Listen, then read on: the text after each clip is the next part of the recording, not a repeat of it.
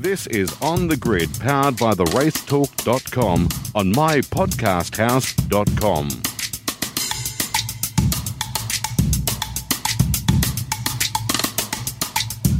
G'day everyone and welcome to another episode of On the Grid here on mypodcasthouse.com, of course powered by The Race Talk, and we thank our great friends also at Truck Assist who help us out throughout the year. Richard Craill, g'day to you. Hey, Dexter, how are you, mate? I'm glad you're back in the hosting chair. It was a big responsibility on my shoulders last week. He did a bloody good job, though, I tell you that, Dale Rogers, didn't he? He did, Shebex, and yes, he obviously knocked Mark Walker out of the park, so but yeah, good to have you back, Tone, and look forward to this week. Great to be back too, guys. We've got a lot to talk about. Of course, we had a massive edition of the Shannon's Nationals at Sandown. We'll go through all that. Chris Lambden to join us in just one tick to talk about the debut of the S5000. We'll cover off on Formula One, some supercar news as well. But while we've got the chance, boys, let's go straight to him now and say a very good day to Chris Lambden and the debut of the S5000s. G'day, Chris. How are you? Hi there, guys. I'm going to start off with the... I'm sure you've been asked this a few times since Sunday, but are you like a first-time dad? Are you a proud father over what we saw on the weekend? You are right. I have been asked that, and I've never been the father of triplets, but I imagine it's probably something like that. Chris, we stood together at Sydney Motorsport Park 3 years ago when the very first prototype, Formula Thunder 5000 at the time, rolled out. And it instantly drew people in, and it instantly had people captivated about what could be. On the weekend, we had 13 cars on track at Sandown, comfortably the biggest ever crowd at a Shannon's Nationals round at that venue, and most of the other ones as well, ever. Can you believe the process and the journey to get to this point 3 years down the road, almost to the weekend, of having your baby finally up and running and being a living, breathing thing? Yeah, look, it was a bit of a roller coaster, wasn't it, as you guys know, and it was 3 years ago. And look, it was funny. There were a couple of little hurdles along the way, and one in particular, I thought we were dead in the water. But funnily enough, we sort of came out of each of those issues in a better position than when we'd started. And so what we've ultimately ended up with in terms of a car is just exactly, I can't pick a fault with it now. It does everything I wanted the car to do in terms of performance and, drivability and lack of aero and all that stuff. But it's also now in a totally safe 2018 FIA spec, etc. Chassis, and so it's got some longevity from here. And as you say, based on the crowd at the weekend and the races that I thought were absolutely tremendous, I think we've almost got the formula about right.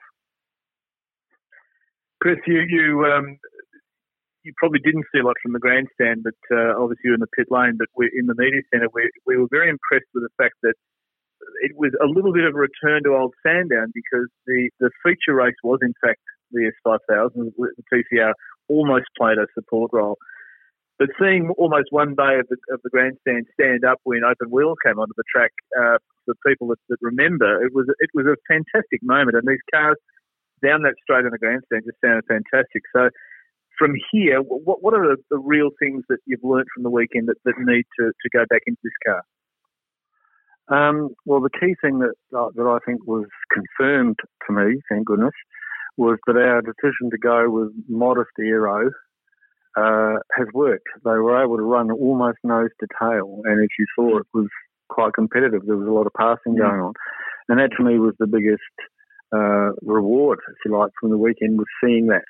The other stuff, absolutely, as you say, like them getting off the line, past the stands. I had a friend who was across the track at Dandenong Road, and he said he could hear the crowd yelling and screaming and standing up. And you're right, it's been a few years since that's been the case at Sandown. So, honestly, it delivered in a way. It delivered everything I kind of hoped it would. And even the downside of the big crash on Sunday, It was the fence that came off second best. The car itself, the tub, was actually undamaged, and Alex stepped out of it without a scratch. So, that's another box ticked in terms of safety. So, it delivered in safety terms, and it delivered in on-track terms. It delivered in engine sound terms, and I think the racing at the front was just terrific. Chris, I haven't been that excited for a new category of racing for a long, long time, and it really captured my imagination on Sunday. And one thing that I was so looking forward to, and it was the first time that I actually heard 13 of them at once, was the sound of these cars. And I always had a concern about the noise decibel levels and keeping in that Sandown range. You did that well with the mufflers. I'm assuming, though, that there will be some races, and I'm pointing towards the Australian Grand Prix, where there may be those restrictions may be lifted and these things might sound even better again. That's entirely possible. Look, we did work quite hard to make sure we, reached the 95 decibel standard that's required at circuits like Sandown. And in fact, when we very first ran on Friday, we were hitting 96 and 97. But we had a second version of the exhaust system tip with a tiny little baffle in it, which made the difference. So we met the noise standards. And yes, you're right. There are circuits where I believe that the rules are such that you're meant to actually have 95 decibel limit at all circuits in Australia, but some circuits choose not to police it too hard. So my guess is that at the Grand Prix and places like the Bend, possibly Sydney Motorsport Park, that it might not be policed too much, yes. Nice. And that'll be cool. Yeah, massively. And I would suggest that the Bend especially open those things up and standing on the pit bunker there and then blazing up the hill towards turn 5 and 6 is going to be a pretty exceptional noise. I want to talk about Rubens Barrichello because I was a fan of his from when I was a kid, watching him in the Adelaide Grand Prix in the Jordan era, and was lucky enough to talk to him about that over the weekend. But I don't think you could have got a better first-time international to bring down to launch that category in terms of a big name, because not only was he friendly, personable, great with the media, brilliant with the fans, but he drove the thing bloody well and had that feature race on the distance. May well have had a crack at winning it. Are you content with that decision to, I suppose, invest in bringing Rubens and making him part of the show, and what you got out of that as a category? Oh, absolutely. I agree with you. I don't think we could have done better. And I agree with everything you said. The guy's personality is just fantastic. And sometimes people come out of the Formula One bubble and they're a little bit, shall we say, reserved. But he's just tremendous. And from the moment he got here, he actually raced in Brazil the previous Sunday in the Brazilian Stock Car Championship. Won his race, coincidentally.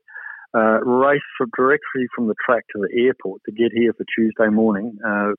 You guys were at the press conference, and he's been flat out all week. And he ended up at the footy, the AFL, on Friday night.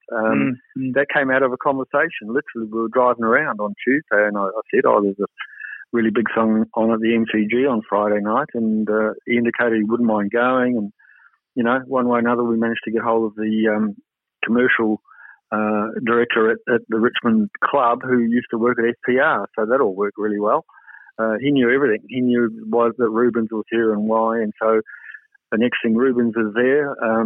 We're praying that Richmond win, because then he's down in the rooms, and as you probably saw, being interviewed by Brian Taylor, which is a bit of a nightmare situation for anybody. But it was so funny because halfway through the game, we got a text saying, "Man, the atmosphere here is just unbelievable," but I haven't got a clue what's going on. So by the end of the game, he cottoned on to some of the rules. But, that's the guy. And as you say, he was great with the media, but you're also right in that the professional side of him was getting that car sorted every time he went out there. And you're right, had the race gone its distance, I'd have thought he'd been right in the frame at the end. And, yes, tick, tick, tick, couldn't have got a better guy. Chris, the Bend will be interesting, another race, another different circuit, but I'm sure the cars will be great there. But I guess that the real focus then will be for you presenting this Formula 2 very different crowd at Albert Park next March. Would be fair to say that a Barrichello type of character might well be welcome back in March to run at the Grand Prix? Oh, absolutely. Look, Rubens wants to come back. You know, he had a great time. He loved it. And his initial decision to say yes to come here, as he said when he was here, took 2 minutes. You know, we approached him via Greg Siddle, Pee-wee in Sydney. Yep. And literally, once we'd explained what it was about, sent him a couple of videos, he said, man, I'm coming, you know. And he wants to come back for the Grand Prix, so he's absolutely top of my list in terms of what we put together for that. I think having our opening championship round at the Grand Prix is just brilliant, and I think we might well find they need to build a few more cars before then. That's great. Chris, on the Barrichello, on the airport one, I had to ask that, did he do a John Goss and go in his race suit to the plane? In Brazil, no, because the city won the race. And of course he had to do the podium and the champagne and all that stuff. So I think he might have had a spare race suit ready to go, and right, yeah. you know, and so on and so on. But you know, he's just a little dynamo, and I've been fortunate to meet a number of world class guys along the way, and he's just right up there. It was just fabulous. Chris, from what you saw on the weekend in regards to racing-wise, is there anything that pops up as a concern that needs to be addressed with the cars? And I suppose, to an extent, I'm pointing a little bit to the cars' reaction to cold tyres and just how they do work on cold tyres. Yeah, I think out of the whole week, that was the one area of the car that was, particularly on Wednesday when a number of them were new to it, and we were at Phillip Island, and it was very, very cold, and getting tyre temperature was not easy. One guy crashed as a result, but 11 others didn't. So, this is not the kind of car that you can hop in and arrive on the straight and just floor your foot, even when the tyres are up to temperature. If that's what you think it's about, then you need to be racing a Formula Ford. They are tricky to drive. But the tyre temperature thing was an issue at Phillip Island, and it's something that we can address over time. I don't think it's going to be a problem from here on, particularly over the summer, because the tyre we used was tested and selected in sort of summery conditions. But it is something we have to keep an eye on, and that's why you possibly noticed we had 2 warm-up laps for each race at Sandown, so that they could get temperature into the tyre.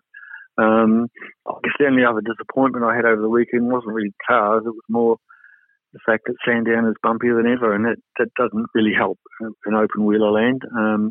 It's a shame they appear to have resurfaced it over the old bumps rather than shaved the bumps, and so that was a bit of a challenge for some of them. But really, the car-wise and mechanically-wise, they never missed a beat. All 13 cars ran like a train all weekend. I think one of them had a fuel pressure issue in one race, and that was it. I keep saying to people, the whole car is just a tribute to the smart people there are in Australian motorsport in an engineering sense. We tend to look to England and America and bow down, but there's nothing on that car that is out of place on a world level in terms of its quality, and I think it's terrific. Yeah, and the teams that ran them as well, I thought did a super job, from your BRMs and AGIs to the GRM running there too, and MTech Motorsport, who were super and obviously won the first race with our mate Timmy Macro. Kenny Smith was there on the weekend, and he's a legend of the sport, and had the 14th car been available, you probably would have had to prize him out of that. But he's the barometer of New Zealand wings and slicks racing, and there's an obvious link, obviously, that getting these things over there at some point, and I'll throw the name Tasman Series out there. It doesn't need to be that, but it'd be cool. What's the sort of pathway on that, and can you see that as being a viable option down the road into getting some cars to NZ and perhaps running something over the summer or even over the winter between the two countries? Yeah, no, absolutely. Look, as you know, that's always been in the back of my mind from the start, because that was, back in the day, the highlight of Formula 5000. So, but first of all, we've just got to get our domestic series in place, and that's starting to come together, and I don't think that'll be too far away. But, you know, when you've got a series here that starts at the Grand Prix and ends at Bathurst, that's going to be pretty cool. And yes, I'd love to do some races in New Zealand over the summer. You know, I don't want to clash with TRS in New Zealand. And I think they are different things. One's for 16 and 17-year-olds and ours is for perhaps a year or two older than that. But, you know, if we can work something out in New Zealand, I'd absolutely love to do it over there. Kenny is amazing. Like, I reckon Rubens will be like him in 25 years' time. Kenny is 76. He's still winning races, and he was standing there at the weekend absolutely, you know, hopping from one foot to the other. I'll make a little bet with you. I reckon it's 50-50. I reckon he might try and get himself into a car for the Grand Prix in Melbourne. Oh, I'd take that. I'd take your money for that. Yeah. The odds are too short, actually. You wouldn't put money on it, I think. No, exactly. I mean, he's mentoring Tom Alexander, who was racing, of course. And look, he understands that at his age, he's probably just dropped off a little, but certainly in historic Formula 5000, he's still winning races, and that amazes me. What doesn't amaze me is because he's never stopped, you see, and if you never stop, your brain keeps working. And so he's still got a racing brain. So we'll see what happens. I'd love to see him involved, but he's going to be the driving force behind it in New Zealand. I would think he's given it the big tick. So, you know, and I've had a couple of phone calls from New Zealand since the weekend asking about cars and budgets. So, you know, the news is spreading fast. Chris, some of our listeners might not know that after your Group A exploits in the both Nissan Skylines, you also did run a Formula 5000 for a couple of years, and I guess some of the bug came out of that, of actually having that McRae that you own. Is there any chance you might be able to have a steer of this one? Well, that's how this kind of started, you know. As you know, I used to own Motorsport News publishing company, and I sold that. And the bucket list thing I had was to just have a drive, actually, in a Formula 5000 car. And I met up with David Abbott, who's the sort of guru in New Zealand. He's the mover and shaker. And he said, "Oh, we're having a bit of a drive day, you know, come over." And, you know, people say that stuff all the time and they never follow through, but he did. So I ended up there. Actually, the first car I ever drove was the ex-Warwick Brown Lola T430, that he owns. And that is unbelievable. I've got a photo of it somewhere. And, yeah, I decided to have a go at it, which I did for 2 years. I half owned a car, et cetera. And, man, you know, it's before you die, it's something you have to do. Honestly, if you're in motorsport, it might actually be the same day, but you've got to do it because when you put your foot down for the first time, your brain actually exits through the back of your skull. It's just unbelievable stuff. So, yeah, I did it for 2 years and, you know, modest results, but that's what started me thinking about it, about how good it would be to have not just a copy of it, but a modern formula sort of based on the best things that came out of that era. And that certainly started it. In terms of driving this car, no, I hadn't even sat in one of these cars because from a PR sense, I don't want photos around of an old guy sitting in these cars because this has got to be about young guys. But one of these days, I'm going to organise a track day just quietly and do a few laps, absolutely, because I'm really keen to see what it's like to drive with the paddle gear change. Because on obviously the historic cars that had the old H-pattern gearbox, and I am deaf to H-pattern gearboxes. So it'll be quite a thrill to drive it, but not yet. Chris, a final one for you, and we do thank you so much for your time so far today. There's been, in the last 3 to 4 years since this all started and the talk of the cars, there's been so many different changes and roadblocks and brick walls that you've hit and had to turn around and crash through and the like. Was there many points in the last 3 to 4 years that you thought, this is just not going to happen? Yep. The day I discovered that, I've got to be careful what I say here in terms of adjectives, the day I discovered that supercars were going to copy the concept was not a good day. You know, they're a huge organisation.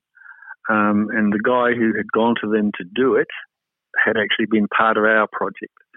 And that was a pretty tough time because we thought we were gone. You know, we're pretty small time. and I had a fair bit of my own resources tied up in it. And to discover that, the blood drained out of my face that day. But ultimately, again, as I said earlier, we came out of that better off because A, the car that guy designed was a pile of rubbish, and B, I was then able to approach Brian Boyd, who owns Pace, who'd been kind of roped into that a little bit, and we agreed to go forward together. The other car got thrown in the tip, and away we went. And it's been Brian Boyd's backing and push and dedication that's actually made it happen. And most recently, obviously, aided by Gary Rogers coming in to actually build the car. So, that was a horribled up time, but out of it came all the good things that have made it happen. So it's kind of weird, really. Anything else, boys? I did cut the interview short on you there, but if you've got a final one?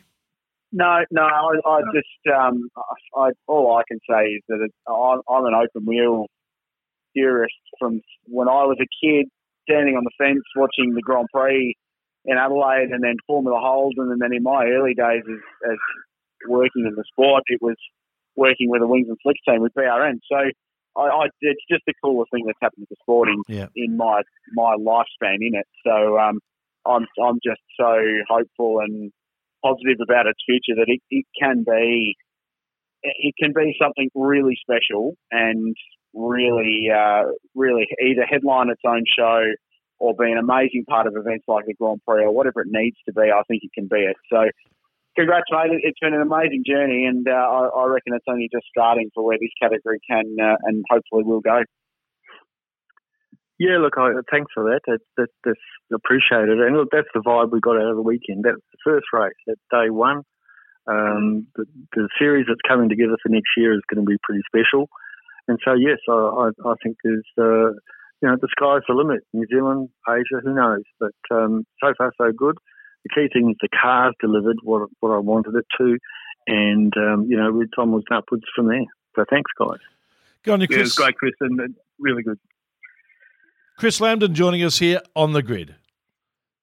Well, there you have it, boys. It really was an exciting weekend for so many different reasons, but without a doubt, Kralsey, I think you summed it up beautifully just towards the end there. That launch of the S5000 for the very first time on a track here in Australia in anger, not just testing, but in anger, was just an exciting thing. Trebek, it's the first category, and Dale, you've been around it a lot longer than I have, but it's the first category and yes, that was a bit of a stab at your age.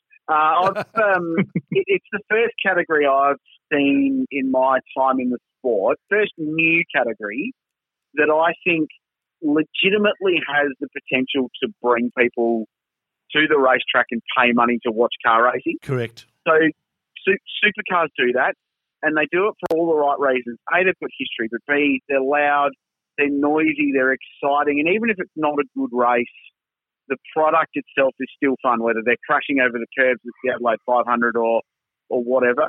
TCR is great, but I just don't see Australian race fans flocking up in tens of thousands to watch Hyundai i30s. I just don't think that's what will happen.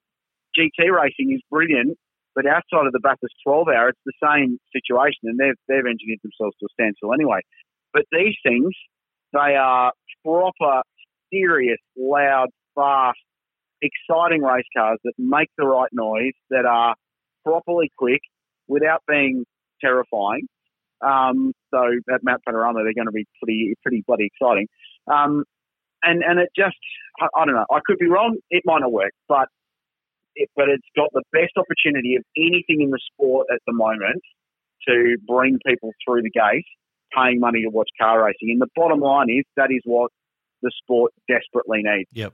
So I could not back it harder. And I will put my bias out there right now that this is my just favourite thing going around. So, it's terrific.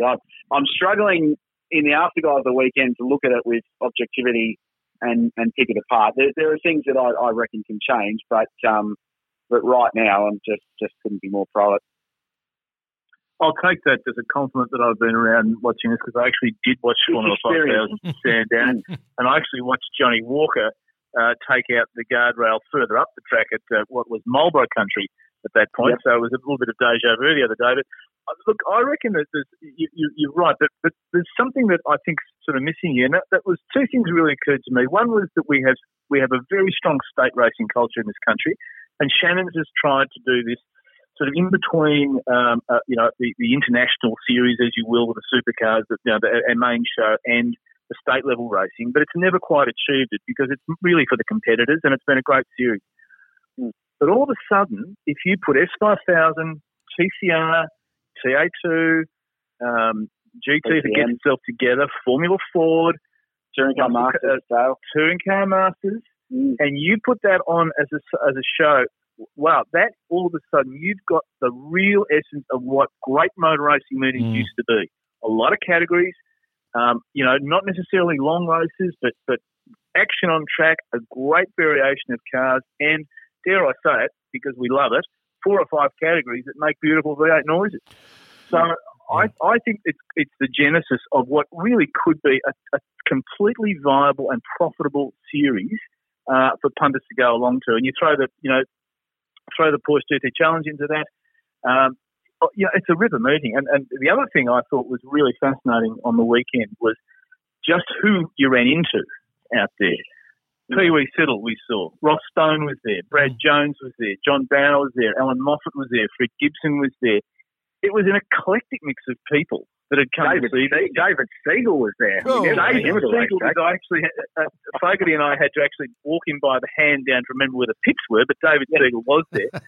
David Hassel was there. So, we've for those of you who know the motoring journalists, but what I'm getting at is that this brought out some of the really storied people in this industry, and they were there to not only just to look, but to really say, this is as a package the start of something pretty cool. And you'd walk along the pit lane there, and it was really quite a weird thing. It was like going to a meeting, maybe a decade ago. Easy to say there's a lot of older citizens in the thing, but there are a lot of young people there as well. So for me, great start, and I just hope that Australia delivers to our fans a very, very viable second alternative to the Supercars. Not to put anything against the Supercars Championship, we need a second viable race meeting in this country for our promoters. Yeah, no, so true. And while there were smiles aplenty around the course in regards to the launch of the S5000 and also other things as well, there's a little bit of heartbreak going on in one of the categories, especially, and that was the Super 3 Series. Richard, the Kumos, there was heartbreaking for Jay Nojada, who just probably let that title slip, and great work by Brock Feeney to take it. Yeah, look, Shebex, it's been a remarkable championship, and we've documented it at length at times on the grid this year and on the racetalk.com as well. The racing quality has been terrific, and I've said it a few times that if you look at the spread of young drivers in Kumho Super 3 and Michelin GT3 Cup Challenge, and both categories were there are 10 supremely talented young race car drivers in those two grids that just give you hope for the future of our sport, be they going overseas or eventually going into a professional career here, because they're all fast, they're all talented, and for the most part, they're all really good with the press, and they're positive, and they're a bit quirky, and they've got attitude, and they've got an X factor. Like Brock Feeney, the 16-year-old teenager from the Gold Coast who can't drive on the road yet and has only been racing cars for 2 years. And he's this pimply-faced, chatty guy who's a ripper kid, and he's just got this really cool attitude and approach to his racing about it. Jade Nojada is the slick open-wheel graduate. He's got the nickname The Juice, which I love. He's got a character, and he fought in a little privateer team and won 3 rounds and very nearly won the championship. So the thing that got me the most, Shebex, was the way that he managed not winning the championship, and he was okay with it. He was like, you know what, it's disappointing, of course, you want to win, but we're a privateer team. We started round 1, we didn't even have an engineer on the car. We won 3 rounds in a row, we won plenty of races, we bounced back. He's a terrific young bloke, and Feeney won with modesty and with humility as well. So just all round terrific championship. Hamish Rivers, I thought, was spectacular this year as well. For whatever reason, Matt White, he had 3 really good cars, just didn't quite get it all together when it counted, unfortunately, that team this year. For whatever reason that might have been. And Ribberts and Zach Best and the rookie Nick Carroll had mixed seasons. But terrific championship, delivered a lot. And, I'm really, really proud of those kids, actually, with the way that they put a season together and a finale on the weekend. It's really nice, Dale, to see that we do have that pathway developing now in supercars. For a long time, it had just been the development series, the Dunlop series, that was feeding supercars, and it became Super 2. And now with the attachment of Super 3, as a 16-year-old, you can start to work your way through to hopefully a supercar berth a few years after, and it's nice to see. Yeah, it is, Tony, and the word is from supercars is that Super 2 will get a bit of a much loved or much needed attention next year as well. And if that's the case, having a good springboard from Super 3 might mean the Super 2 championship, which has been a little off, I think, this year. I mean, the numbers are down a little bit, but it'd be great to see supercars really get behind that, because to get the 3 levels right will be a great thing for Australian motorsport. And and in a lot of cases, the young guys, this is their passion. It's not about going to Europe and trying to emulate Daniel Ricciardo or Mark Webber, because it's just out of their reach. This could well be a pathway that now the steps are there. So I hope the Super 2 exercise works next year. It needs a bit of it needs some attention, needs some TLC. But clearly the Super 3 kids are ready to rock and roll, and I think that any of those ones would really do very well in the Super 2 championship as it stands. But good pathway, and I think we've got some great young talent coming through. Yeah, we certainly and Shebex, I'll just jump in quickly that it's probably, we can tackle it in depth down the road, and it might be a topic for next week as we start working our way towards the mountain. But the one thing I think supercars need to do, and they've got a lot on their plate, is they need to invest in that pathway. Porsche in Australia, and you and I have been privy to that because we get to call the championships, but Porsche have got it right with a pathway that offers not necessarily all the funding, but some funding towards these young drivers, where in supercars there's nothing. It's down to the team and the driver and their budget to do it. So I think there needs to be at least an investigation into how they could find some backing to give. Brock Feeney's won the championship, and then to go, right, well, here's $100,000 to you running Super 2 next year, or here's your Super 2 entry fee for free, or here's your tyres for next year for free. Perfect. Just something that helps. Yep. Where Porsche with the Michelin Junior program have that. So, and indeed in the States we've seen that as well with the Road to Indy. So it's something worth looking at. But I think the growth of Super 3 this year will just naturally help that anyway. So I think it's still positive. Will Brown had a fantastic weekend claiming the TCR crown. I caught up with him, gentlemen, after he was crowned this year's inaugural TCR champion. This is what he had to say. Catching up with Will Brown. Mate, what an interesting day. TCR Racing and S5000. You couldn't get any more different, could you? Yeah, that's right.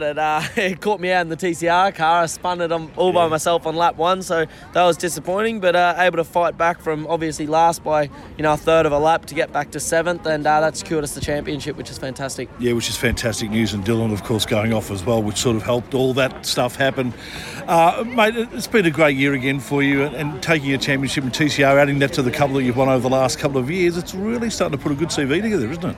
Yeah, it's been awesome. I've obviously won 3 Australian championships now, and since I've been racing cars I've only entered in 5, so it's been fantastic to get those ones, and Super 2's been a bit tough, but we'll work on that and see where our future leads. S5000s, mate, what do you think of those? What do you make of those? Yeah, they're a fantastic category. They're hard to drive, and they're a bit of a beast, but that's part of the fun of it. So it's just about getting a bit more time in them and understanding them a bit more. It's a shame we didn't get more racing time today. Yeah, it was a bit of a shame, but at least everyone's okay. Congratulations on the championship, mate. Well done. Thank you. Another one of those guys, boys, that we know has got a potential as a very good driver down the track. Yeah, and we spoke about the young drivers, Dale, in the sport, and he's one of them. He's been terrific. We had him on the show a couple of weeks ago, and he's great fun. The thing I love most about Will Brown is A, he'll drive anything, and B, the lunacy. He's a hilarious guy to have around, and he's got a great personality, which is, when you're trying to market the sport, they're the kind of drivers you want to have, right? Yeah, absolutely. He's, I agree. I think the fact that he's willing to jump in on S5000, jump in on anything, But clearly he's got the talent. Yeah, he has struggled in this too this year. But I think the Eggleston team struggled a little bit as well. So it's probably no slow on him. But great year for him really. TCO, the inaugural TCO, and it's fantastic. And he's on for bigger and better things. He's obviously got a steer with the Erebus team again this year. Made a few mistakes in supercars in his first year, so I think the world's looking at him this year with Anton to really deliver this year, and there's no reason why he can't.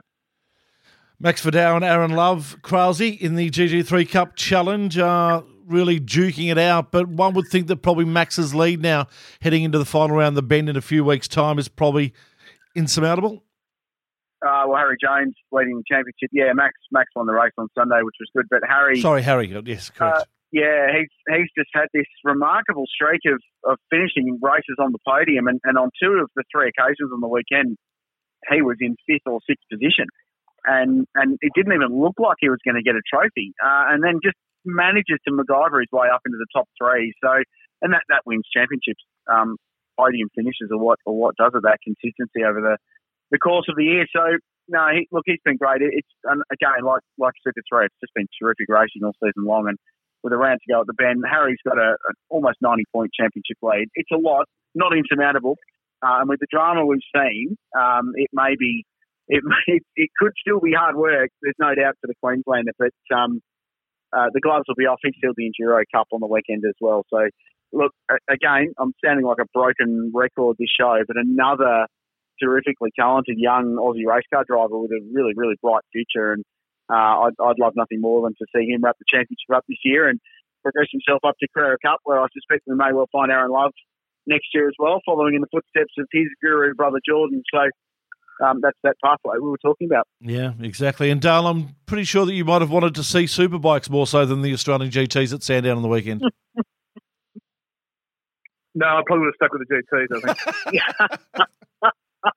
Can someone explain to me 3 1-hour races that actually constitute a 3-hour race? Well, the thing was is that I got so much work done with Chris. I actually interviewed Chris Landon down there for an upcoming article on the Race Talk. I was able to go and talk to people. There was some noise on the circuit, but there were so few cars on track, it was no problem. So it was sort of an hour to catch up and do some work with some of the people I've been meaning to do some interviews with. So for me, it was great.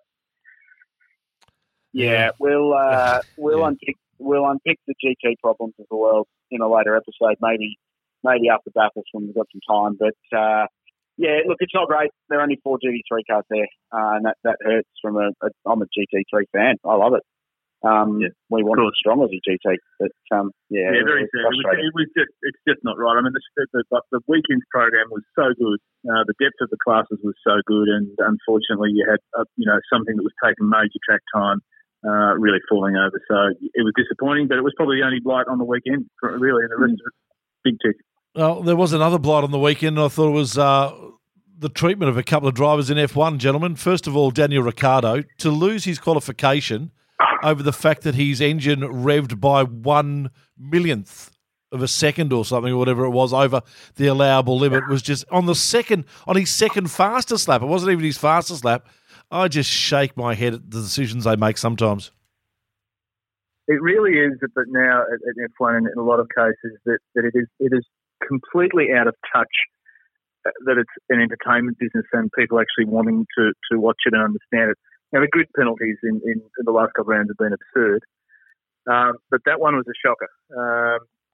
Ricciardo, he's got every reason to be furious about it, but that's the rules, and this is what the problem really roots back to, Liberty wanting to run the category, the technical group getting hold of the rules, but the FIA really are running this championship. There's no question about it. And the problem with that is that the insanity that's been written into the rule book is really killing it. And, Ricciardo qualified 8th. They look pretty sharp. Hulkenberg behind him. So the Renaults, once again, were top 10 contenders. And given that they've got reasonable race pace, as Hulkenberg certainly showed, as did Dan, to be fair, it just robs the race. It completely robs the race of any real competition. All you've got to watch is someone like Ricciardo storming through from the back, hitting people, bumping people, which is all fun if you want to watch NASCAR, but it's not watching Formula One. And it's really, really... so the other thing, Tony, really was the tyres. And here you have a race with the top teams circulating about 5 to 6 seconds slower than anticipated race pace, simply to get to a pit stop because the tyres were deteriorating so badly. And when they did when they changed from the softs to the mediums at the first stop, they were 3.9 seconds quicker straight out of the box. Yeah. So which bit of it was the race?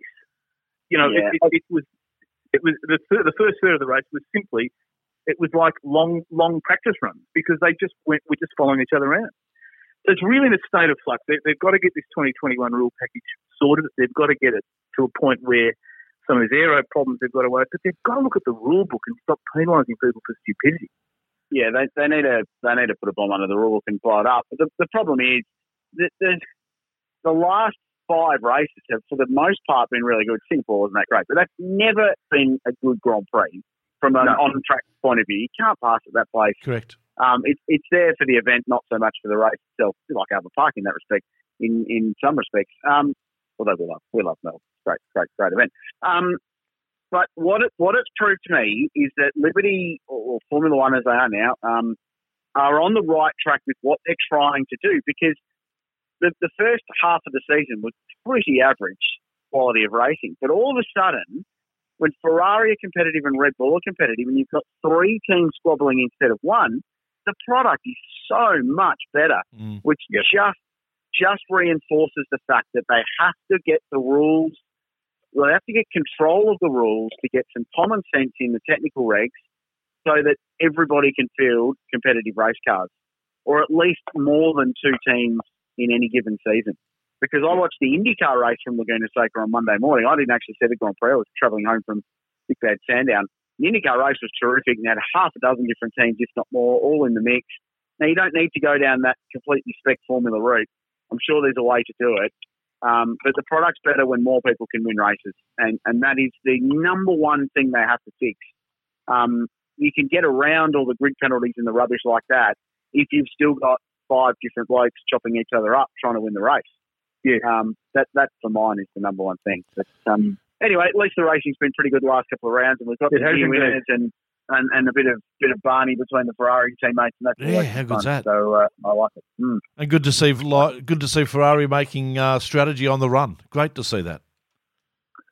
Well, when you actually read into it, it looked that way, but when you actually pulled it apart, it wasn't. It was actually that they did not think that the tyre change would be that much quicker on a lap. So what they were trying to do was to get Vettel out in front of Hamilton. But what happened with the speed of the new tyres, it actually stuck Leclerc. So I don't think there was anything. Now we've actually been able to see the times in the analysis that said that we're just going to swap places here. I think the reality was that the tyre run up until the first stop was far slower.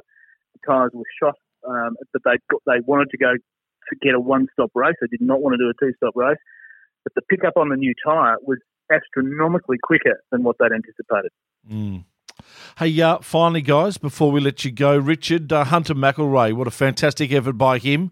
We spoke about Jaden Ojeda just missing out on a championship here in Australia. Yeah. Well, he's missed one in America. It was his to take on a great drive to get himself up to the position he did in the final race, but it just wasn't enough. Yeah, look, they're your heart breaks for the kids because he had such a fantastic season. He won 3 races in a row late in the season to wrestle the championship lead away from his closest rival. He was desperate to win the title. Pabs Racing, the team he's driving for, who are a really good family team, have never won that championship, and they were desperate to do it as well. And then they had a tech problem outside of their control and way outside of Hunter's control that ensured he didn't qualify for the final race of the year and started 18th and last. He finished second in race 1 and extended his lead, but unfortunately off the back of the grid at a track that's pretty difficult to overtake. There's nothing he could have done. He drove his heart out. He finished 7th, so he passed a dozen cars and ultimately lost the championship by a handful of points. But he can be very, very proud of what that young man's achieved this year, coming out of Australian Formula Ford in a close-fought championship last year in a very strong USF 2000 grid. He's done great things, and I know all of his backers in the McElroy family are very, very supportive, and he'll bounce back from that. And that was the point I was making about Jaden Ojeda, was how well, at least externally, he managed it, and that I think shows really good signs that he's got the level of maturity and he's got an old head on young shoulders to manage that kind of thing, and that will stand him in really good stead. So I think second in that championship's an outstanding result. And look, IndyCar finale at Laguna was a great success. Will Power's more towards the end of his IndyCar career than the start, but I reckon we may well have another person from this part of the world to cheer on in that series within the next 5 or 6 years, because I think he's got what it takes. How good will that be? Gentlemen, we'll wrap it up there. Thank you for your time today. The next 2 weeks are going to be totally dedicated, I think, to our Bathurst preview, because we've got so much to cover off in regards to teams and the like, and what's going to happen up there on the mountain as we head up there in a couple of weeks' time. So look forward to doing that with you over the next 2 weeks. Thanks, boys. Appreciate it. It's going to be good. It's a magical time of year, isn't it? Bathurst coming up. Cannot wait. Lots going on. Yeah, it's going to be great, Tony and Rich. Look forward to next week, and we've got a couple of surprises on the way with some interviews coming as well. So it's going to be great on the grid on Powered by Race Talk. And don't forget, of course, we'll have some of our Truck Assist friends putting some special offers into the show as we move forward as well. So lots of things to come this month. Good on you, boys. Dale Rogers and Richard Crowell joining us here on The Grid. That's another episode wrapped up and locked in the can.